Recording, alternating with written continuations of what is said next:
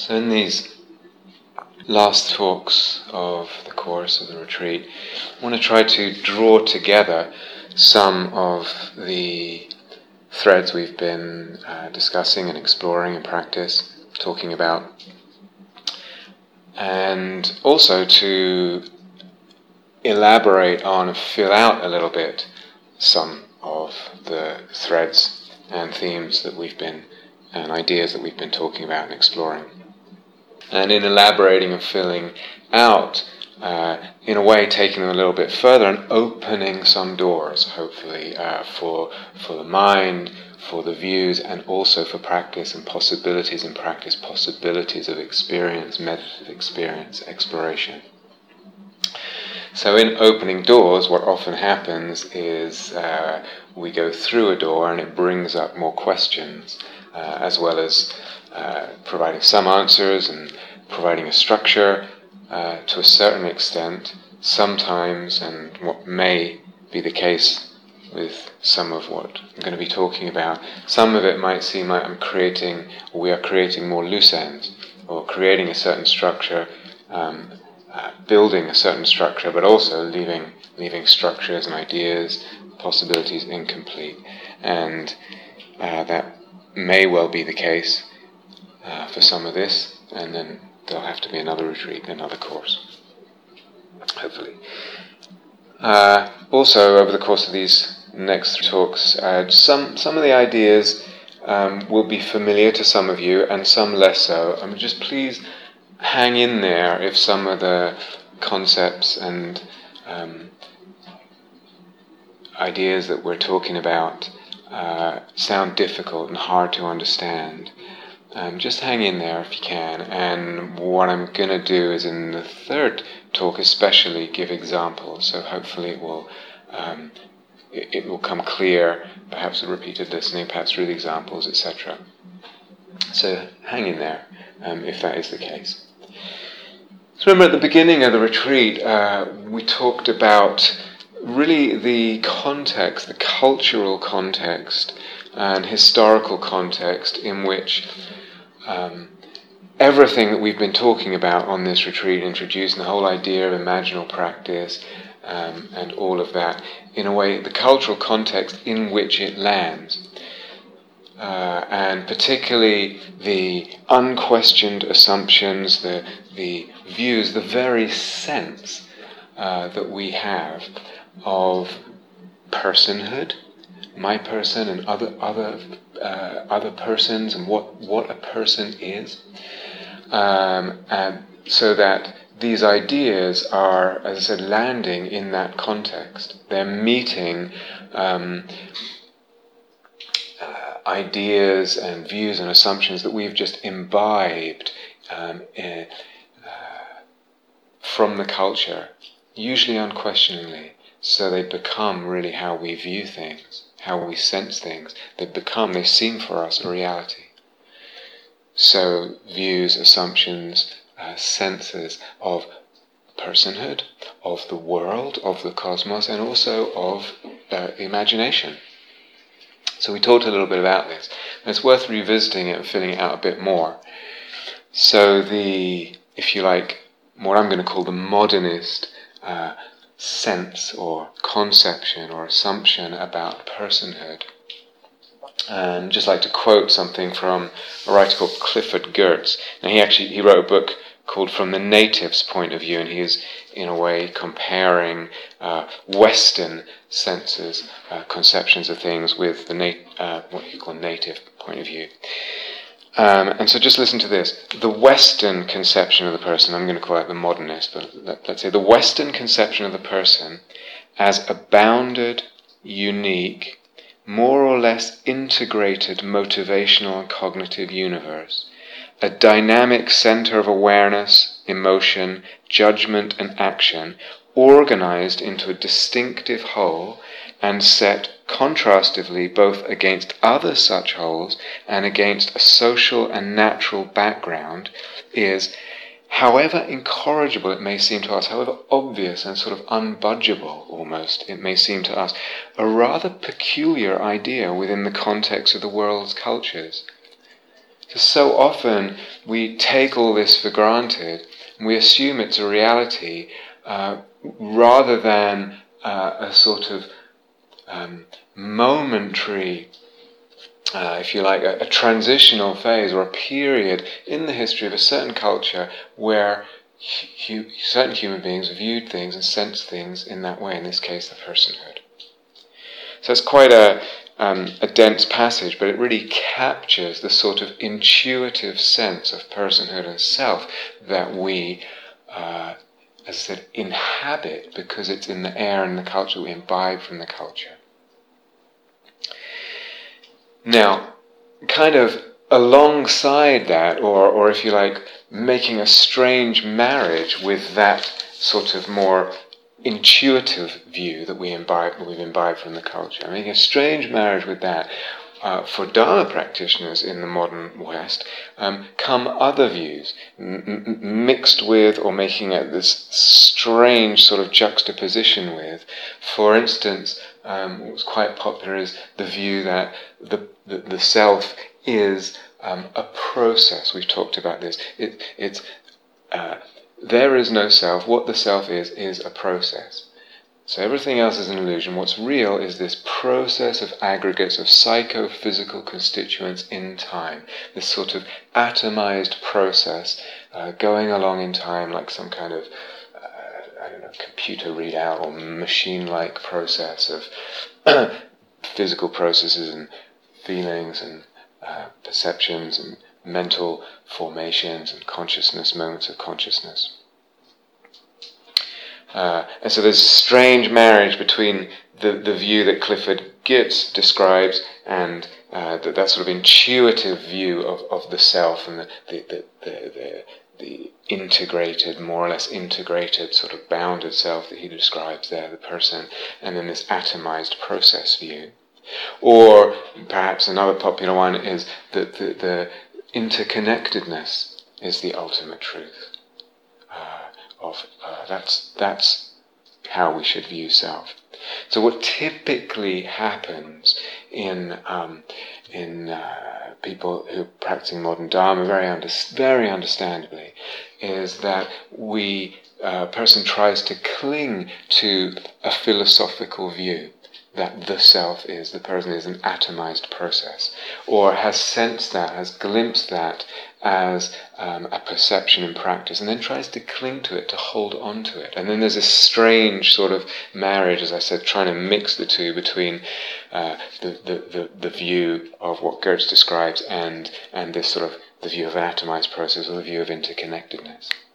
Either mishmashed together in some kind of way, or one battling the other, and different ones dominant at different times. And there's a clinging to view or clinging to an experience, and trying to perpetuate that experience in some cases, or at least clinging to a view philosophically. It's really worth noting that I would say the Buddha's teaching about anatta and the emptiness of self, all self-views in that teaching, all self-views, without exception, are regarded as empty, not ultimately true.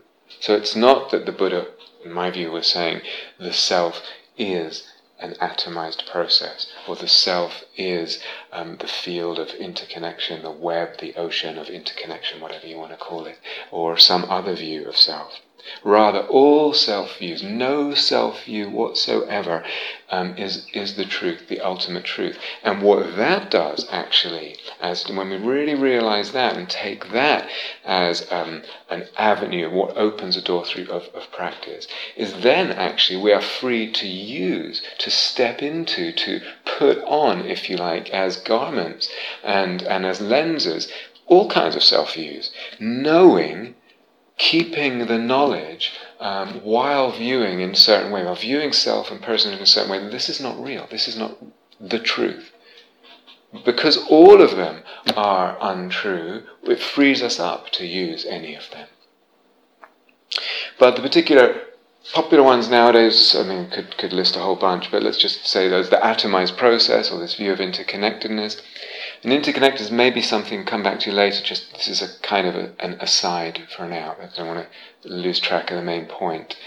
But interconnectedness is an interesting teaching when we kind of poke at it a little bit more. It's interesting what is meant and implied and not implied in the teachings of interconnectedness.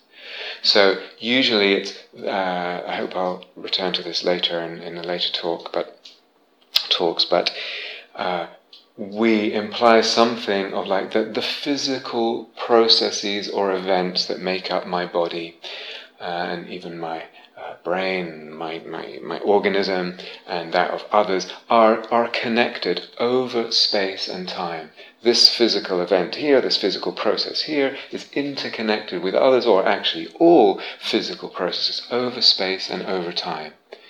Or mental ideas. For example, I hear a teaching, or I read a book, or some idea in the culture, or something like that, are also interconnected, connected over space and over time. So there is, if you like, the teaching of interconnectedness is what I would call horizontal. Physical processes and events are connected with other physical processes and events. Mental events, if you like, are connected or influence other mental events. There's, at the same level of being, the same dimension of being, there's a horizontal interconnectedness, though we, of course, admit that the physical state of things affects the mental, and the mental the physical. Essentially, it's a teaching that does not, how would you say, draw attention to, or admit, or emphasize an interconnectedness between dimensions of being, or invite the idea that there are other dimensions of being apart from the physical. So it's a horizontal teaching rather than a vertical. And that's an aside for now. I'm just throwing that out as a seed. The main point here is, again, what is the context of these ideas that we're talking about? This is the modernist context of the modernist person, as Gertz described, or mixed, strange marriage with sort of clinging to certain Dharma views and holding onto them as philosophies, the atomized process or interconnectedness, and also the context of what is the modernist view or assumption or sense of reality of what the cosmos is. And that cosmos being essentially physical matter, atoms moving, bumping into each other, and in kind of meaningless movement and interaction of matter over vast stretches of space and time, which over vast stretches of space now give rise to consciousness in some way that scientists haven't figured out yet. And so there is a kind of level, but two different levels, consciousness and matter, but that consciousness is an emergent property of the physical, of matter. And so that's the modernist view of the cosmos. Not everyone believes that, and we may battle that in some ways. But what that then means in terms of the context of my personhood, of our personhood, the context of my life and the trajectory of my life, and what gives meaning to my person and my life, the context of my Dharma practice, my view of Dharma, my spiritual practice with something else, all of that takes place, if you like, within a context of what we could call a philosophy of materialism, that matter is the primary reality. A better word is physicalism, and don't confuse materialism as in the chasing of expensive cars and iPhones and all that kind of stuff, with this philosophy of the physical matter is the primary and the only reality, and everything else emerges out of that, and if it's not material, it's illusory. Or if it doesn't have its roots in matter, it's illusory. So what this means is that the context of everything that I do, my person, my life, my practice, my all that, and whatever meaning I chase is within this essentially physical universe. Within everything's taking place within physicalism. And it's so easy not to realize that these are views and assumptions about a personhood, or what a person is and what the cosmos is, are perspectives. They are perspectives. What I would call ways of looking. They are not complete truths. Absolutely not. They originated, some of them at least, originated as kind of working guidelines for the scientific revolution. And somehow they became absorbed into the culture and the sort of mindset of the culture as if they were proven and complete truths. Very interesting. Not proven and not complete truths. And similarly with those Dharma views of the process or interconnectedness or whatever, vast awareness, whatever it is. So these are perspectives, and this is really, really important to emphasize this and to realize this. Absolutely crucial. Everything hinges on this. Realizing what is a perspective and what is not a truth, a complete truth. And then the question with perspectives or ways of looking, what I call ways of looking, is what does this perspective, what does this way of looking bring? What does it open and what does it close? What does it unfold? What are the effects of looking through this way of looking, this perspective, this lens? And what are the effects of looking through another way of looking, another perspective? This is the golden question, if you like, for me, the golden Dharma question. So what do these perspectives bring and what do others bring, rather than this is a truth? And in the context of the teachings of this retreat, what does soul need? What kind of perspectives, what kind of views, what kind of conceptual frameworks does soul and soulfulness need? Because that is a deeply important question for the being, for our being. So there's these contexts that we live and move and kind of try and arrange, if you like, follow the pathway of our life and our practice in the context of views of assumptions of personhood, cosmos, imagination. And then we have something like the notion of self-expression, to express myself, or and how important that has come to be in modern culture for us. Something that wasn't, I alluded to this earlier, which wasn't really an issue at all in other cultures or in the Buddha's time. And self-expression, it's alive for us as something important. We might not speak in those terms, or we might feel very inhibited when it comes towards that and want to shove it away as a concept because it's so painful for us, not even realize that we're doing that. But in this context, or in some of these contexts of views of personhood or cosmos, for instance, if I'm clinging to a view that the atomized process is really the reality, then self-expression is a ridiculous notion. And any emphasis on that is just ridiculous. Who cares? It's just an atomized process. Just might as well be a machine. Or in the context of this modernist cosmos, an essentially meaningless universe. Self-expression is a kind of, again, it becomes maybe not ridiculous, but there's a disjunct there. Self-expression, oftentimes that's where a sense of meaningfulness comes in our life, or we generate a sense of meaningfulness, but it's kind of divorced, or there's a disjunct, to say, because all that is taking place in the context of this vast universe of essentially meaningless matter, and somewhere we've been told that's the reality. And so anything to do with self-expression is kind of dwarfed by that, but also it anything to do with our meaningfulness or sense of meaningfulness it does not derive in any objective way from the universe. It has no place in the universe. It's alien in the universe, dwarfed and alien, facing a void of meaninglessness.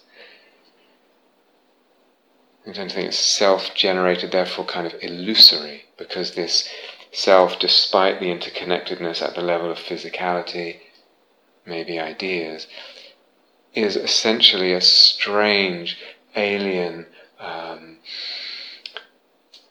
minuscule entity in a vast universe of essential meaninglessness, and that is the real reality, the objective reality. So it does something, these views do something quite potent to notions of self-expression or meaningfulness.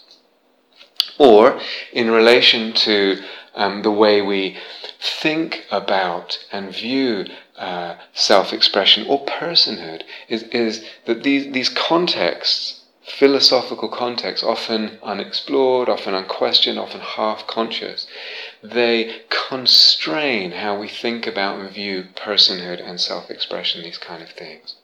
So that, for example, what we've been talking about a little bit as one possibility of seeing a person, my person, or another person, as a theophany, as a image or vision or portal, expression or face over the divine, as a being, an angel expressing the divine, through which the divine shows itself in a certain form, diaphanous to translucent to the divine, to what wants to come through. We talked about this, that the desire is not so much in me, what wants to come through me. It's something I'm not separate from, that divine that wants to come through, that angel that wants to come through, and what it wants.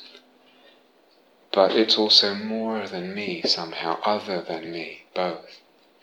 And this divine is this divinity or angel that wants to come through. It's in a particular form, in a particular personhood. So there's a different, I'll elaborate on this later, it's a different conception of the divine than just that the divine is shining through everything because it shines through everything universally because all is one. Or it shines through everything that has awareness, or whatever, because awareness is what's divine, and therefore anything that has awareness. This is a different vision or sense, if you like, of the person and personhood. So, because of the cultural context, the philosophical context, and oftentimes we don't really think of any of this as philosophy, there is a constraining, a constricting of the range of possible ways of seeing and sensing the person. And I'm interested in widening the range of possible ways of seeing, of viewing, of sensing personhood, mine and others. So what is it, for instance, to see and to sense the other vividly in a beautiful and rich and deep way, the other or self as a portal, if you like, for soul, for something much bigger, for soul worlds, for the divine, etc.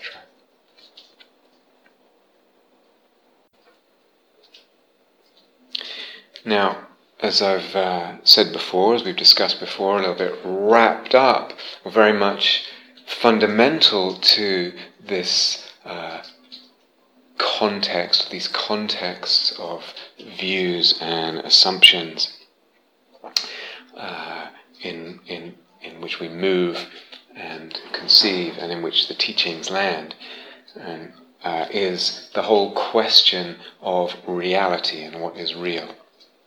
And we've touched on this. There's different aspects.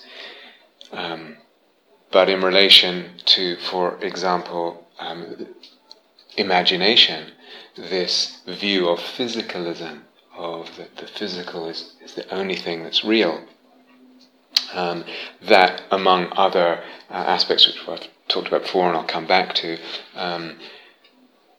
that means that we tend to view, or the culture tends to view, imagination as unreal. We say imaginary with a kind of derogatory sense to it for the most part. We've touched on this, I'm reviewing.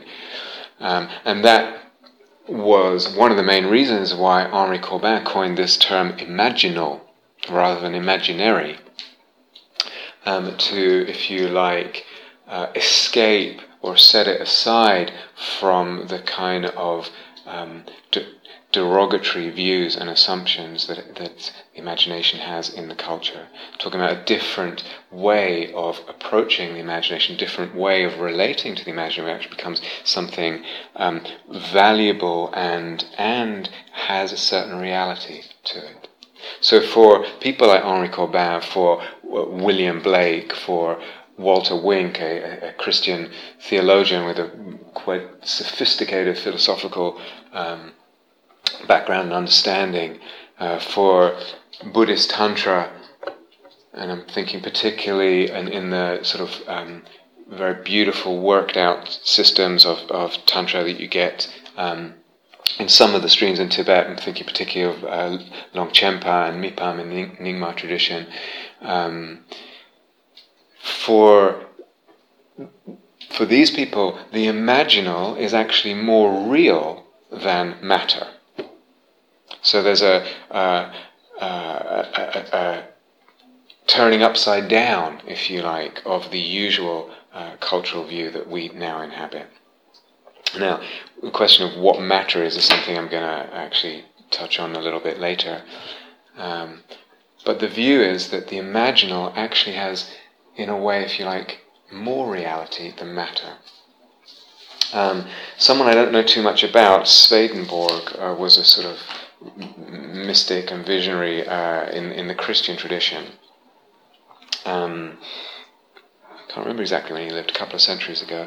And this is just a passage from a writer, I'm not quite sure how to pronounce his name, Czesław Miłosz, I think, writing about Swedenborg and about the way he held the reality of the imaginal. So he writes, Swedenborg's detailed descriptions in his imaginal practice, from his imaginal practice, Swedenborg's detailed descriptions of beautiful gardens, their trees and their flowers in heaven, of slums, dirt and ruins in hell, do not mean that he believed they existed other than in imagination.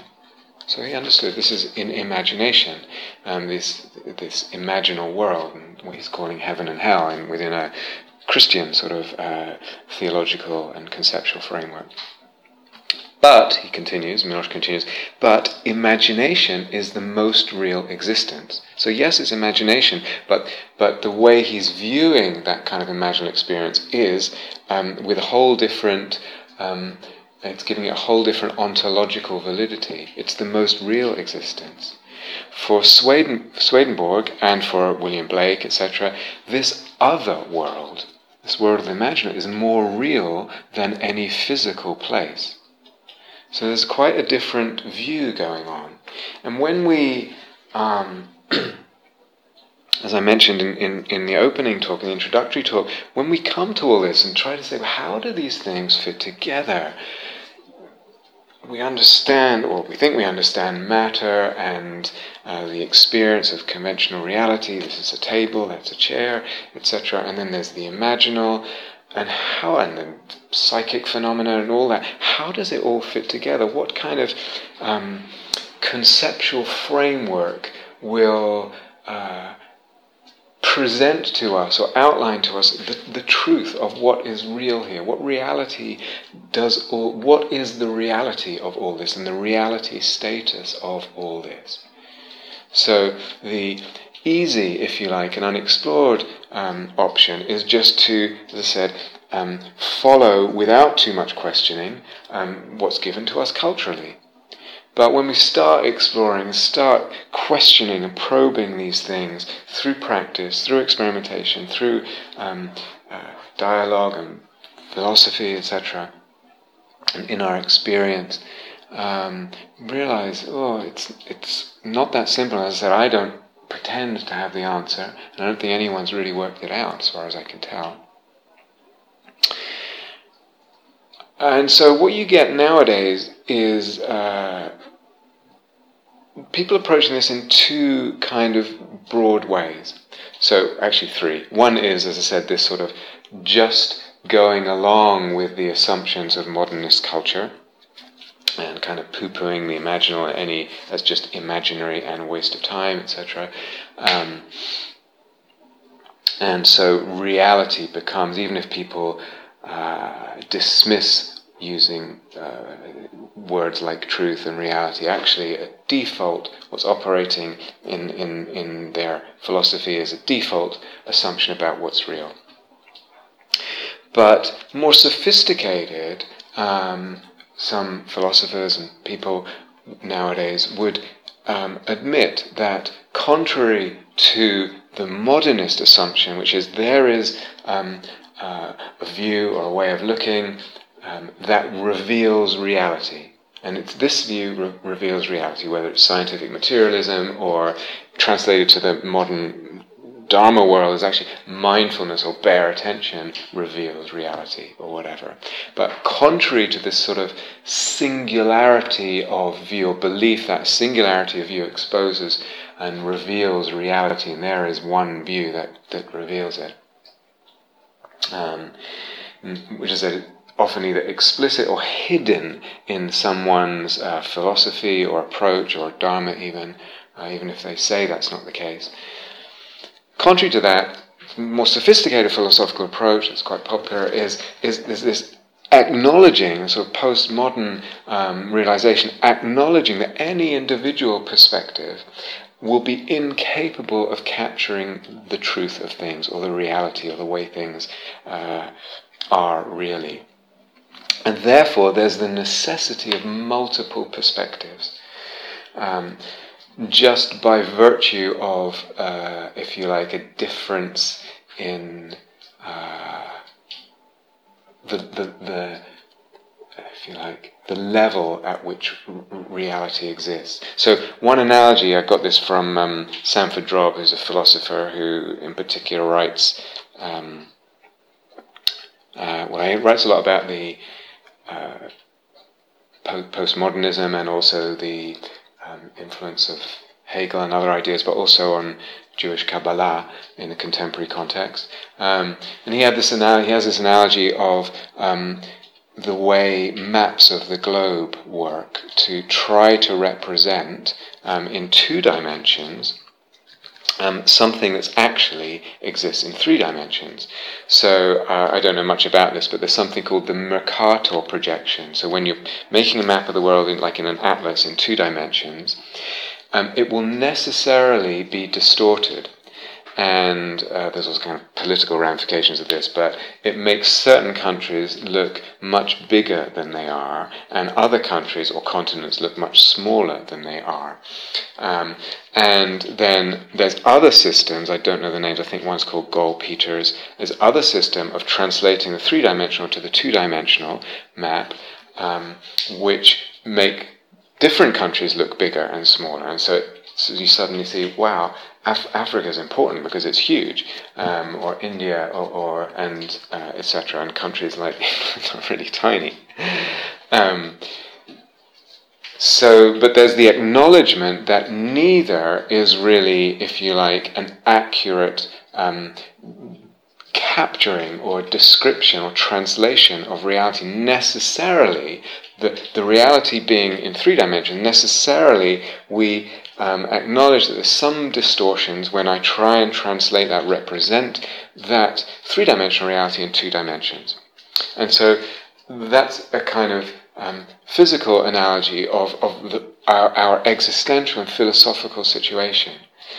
The assumption there, or implied in all that, is that there is some kind of objective reality to the way things are, to the universe, to things. It is there, but it's certainly not obvious, and it's not really translatable or expressible to the human consciousness, to the human mind. But the assumption is it does exist in an objective sort of independent of the human mind. It's just that it's not articulatable, if you like, at our level. This has parallels. That kind of thinking, or that kind of view and assumption, has parallels. Some of you may have heard of a physicist, he's dead now, called David Bohm. had some dialogues with Krishnamurti a little bit, and now he was not so keen on some of the implications, for instance, of quantum physics, which seemed to be to many people implying this sort of non-objective status of of reality, of things, of atoms, that an electron or whatever it is, a particle, does not exist in any way independent of our observing of it. It doesn't exist as a thing in a place at a certain time with a certain energy, with a certain speed or mass. All of that is very much contingent, very much dependent on the way of looking, in a way that's has a lot of parallels with emptiness teachings. So some people, including Einstein, were really not comfortable with some of the implications of these discoveries that were made in the early part of the 20th century, the first 30 or 40 years,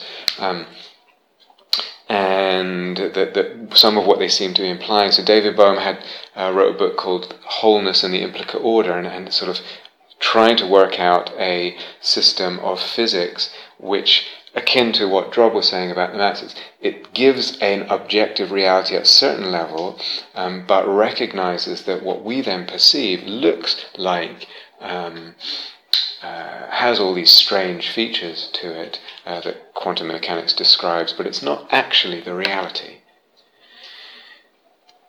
In other words, again, there is this objective independent reality, and it's just that cannot be translated or be made visible to us, so that it gives rise to these strange effects when it's translated to our level of experience, perception, and translation. Now, it's interesting, around all that stuff, quantum mechanics and its philosophical implications, a lot of physicists just ignore the philosophical questions that quantum mechanics gives rise to. I've talked about some of this in other talks, but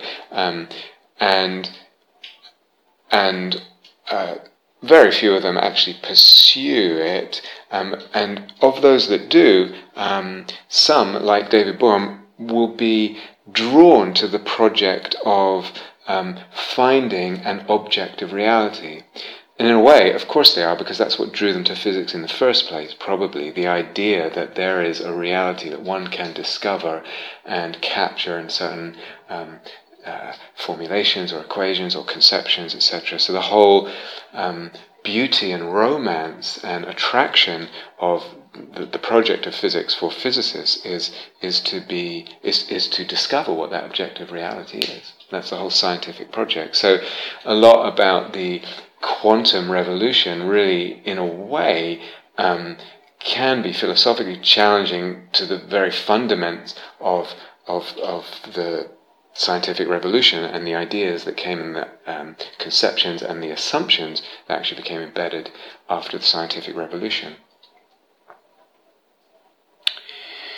But anyhow, that's one sort of more sophisticated philosophical approach, is assuming that there is an objective reality.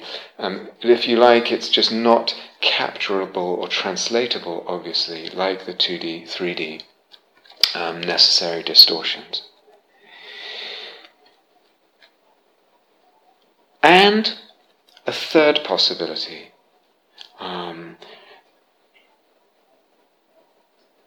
So compare that, the second possibility, assuming there's an objective reality, or if you like, hard to get our heads around, if you like, or impossible to get our heads around completely. And compare that with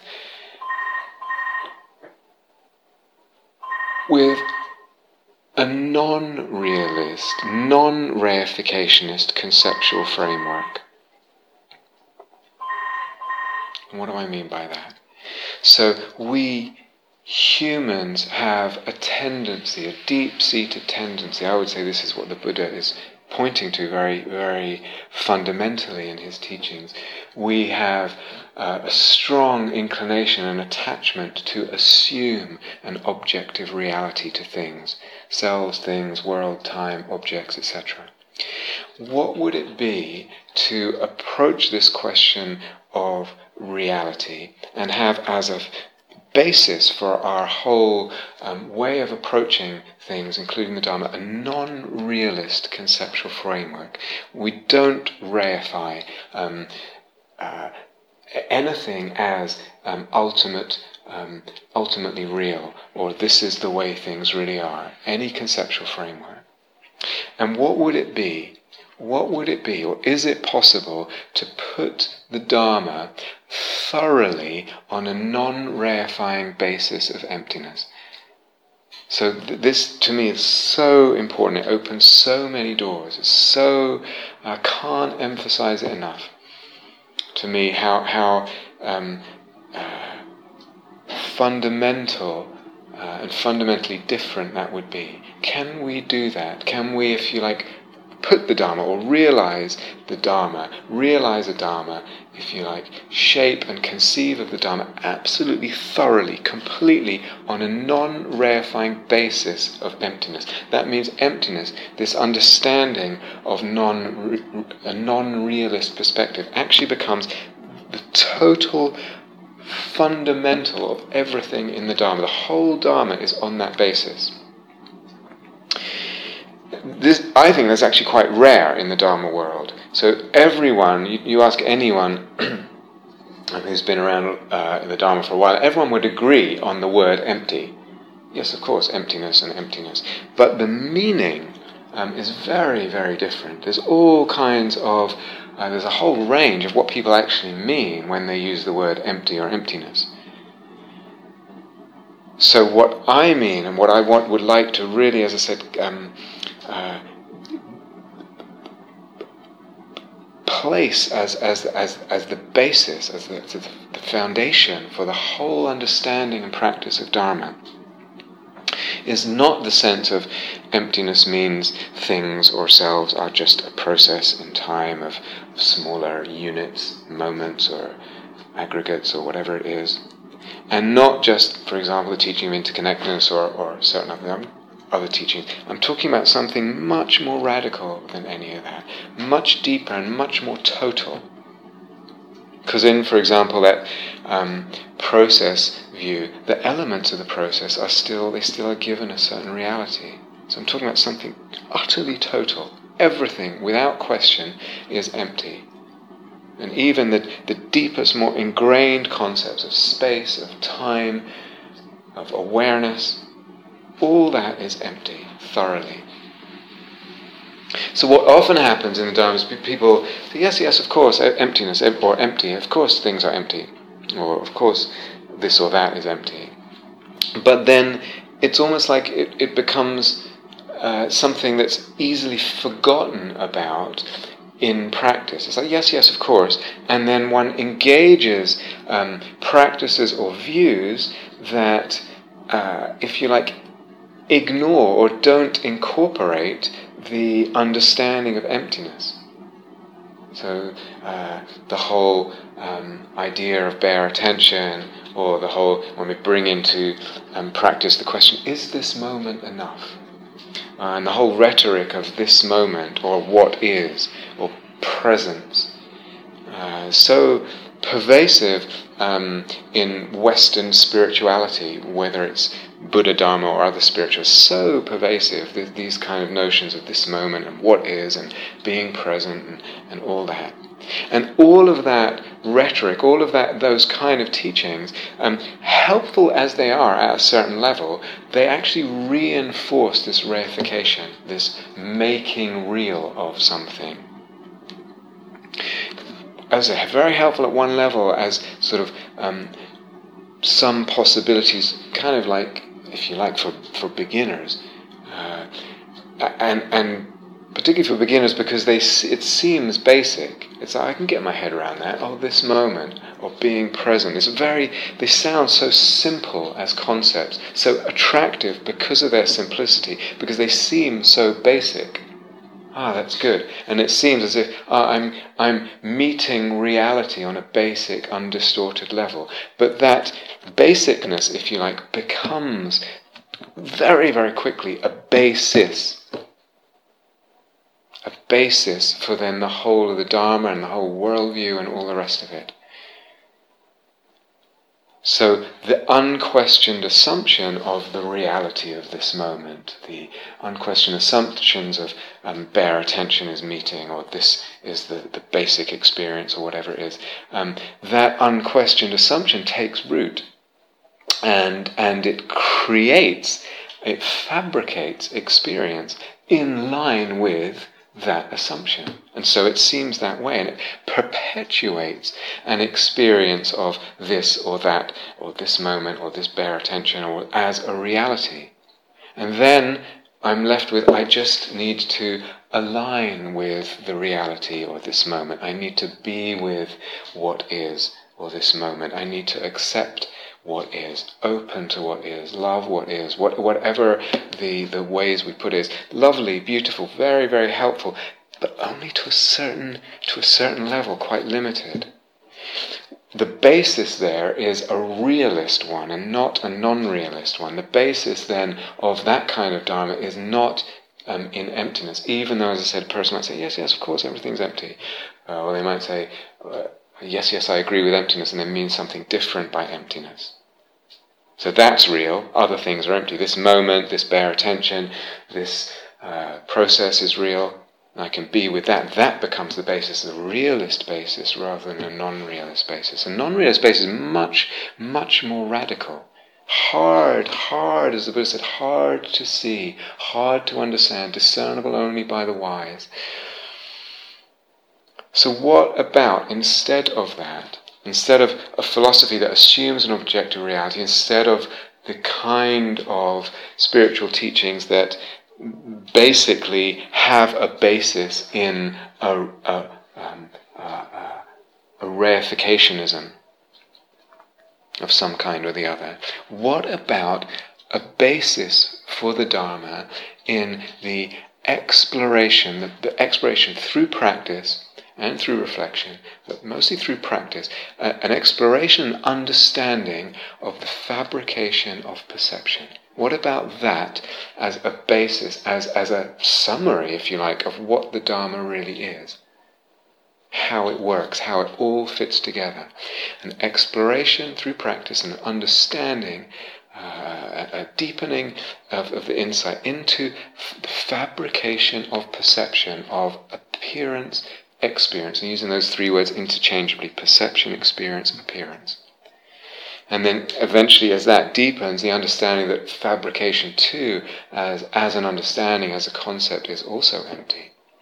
What about that as a sort of nutshell explanation of what the Dharma is, and as a basis for what the Dharma is? That gives a very, very different sense of everything, of what the universe is and the world, and what experience is, and also a very different sense of what the Dharma is. Now, some people might hear that and say, well, questioning reality in that way sounds kind of abstract and intellectual, and that's unfortunate, because it really is not abstract. That might be a reaction, but we're really talking about practice here, and something that's very possible and very engaged and direct and palpable in its effects. Or a person might hear this teaching about fabrication and sort of say, not quite understand, and say, oh, so you just kind of fabricate something, you make up something so that you feel better. But in that kind of, sounds like a question, it's a statement really, or judgment, it's really betraying a reificationism. You're making up something. In other words, there is a reality, you're making up something different. It's betraying delusional, what the Buddha would call delusional reificationism. So rather than this kind of reifying basis and understanding about what is, or this moment, rather than that, what about a sense or a discovery, an opening through practice and through insight, that this moment is co-created with me, with the sense of self, even the most subtle sense of self, just the barest sense of consciousness or vast awareness. This moment is co-created with me, any sense of self, co-created with the way of looking, with the state and the inclination and the assumptions and the conceptions of the citta. It's mutually dependent, mutually contingent and not separate with that. All of that, the way of looking, the self, the subject and object, are mutually dependent and not separate. And then this moment becomes something thoroughly empty, along with the self, along with the way of looking and consciousness and all of it. Thoroughly empty, magical. And when we assume that this so-called bare experience that I might have through mindfulness practice or whatever is real, when I assume that even tacitly, even without realizing that I'm assuming it, unconsciously, it constrains, that assumption operating constrains the ways of looking that are possible for me, the kind of views, the kind of lenses through which I can look at experience. There's a constriction there of the possibilities, the range, through the assumption of reality. And because the ways of looking are constrained that way, then the experience, the range of experience, of perception of what actually appears in terms of the experiences of self, of other, the experiences of the world, of time, of space, of things like desire and eros, of cosmos, all of that gets constricted too. The range of perception, of experience I can have of all of that. And as one gets deeper into the teachings of emptiness and realize actually is a constriction too in the conceptual frameworks, because I'm assuming what's real, tied up in that is a whole conceptual framework. Again, I might not even realize it, I might not even be able to articulate it, I might not even have thought about it ever. Might be unconscious, but there's a conceptual framework operating. That assumption of reality constrains not only my experience, my ways of looking, therefore my experience, but also my conceptual frameworks that I can entertain, move between. It constrains my hermeneutics, if you like, it's a fancy word for me, meaning my ways of interpreting experience, interpreting cosmos and the world that I'm in. Reading, if you like, this field of experience. And all of that constrains the freedoms that are possible for me and constrains the creativity of existence. Constrains too the sense of beauty that's possible and the sense of the range of beauty. Remember we were talking about this before. What is the range of beauty that's possible for me as a human being? What kinds of beauty can the soul open to and know and taste and wonder at? So deep, radical, total emptiness, that realization, that level of insight actually allows so much more. As that insight deepens, it allows so much more. It allows, for example, cosmopoesis. This word that I used the other day. This opening of the possibilities of seeing, of sensing, of really inhabiting a different cosmos. Feeling oneself in, perceiving a magical cosmos, a divine cosmos, a cosmos like this or that. The range of, if you like, poetic possibility. Cosmopoesis, the idea of creating different cosmological poems of the cosmos. It opens possibilities through insight, through deep, radical, total insight into emptiness. Thank you for listening. To learn how you can support the teachers and Dharma Seed, please visit dharmaseed.org/donate.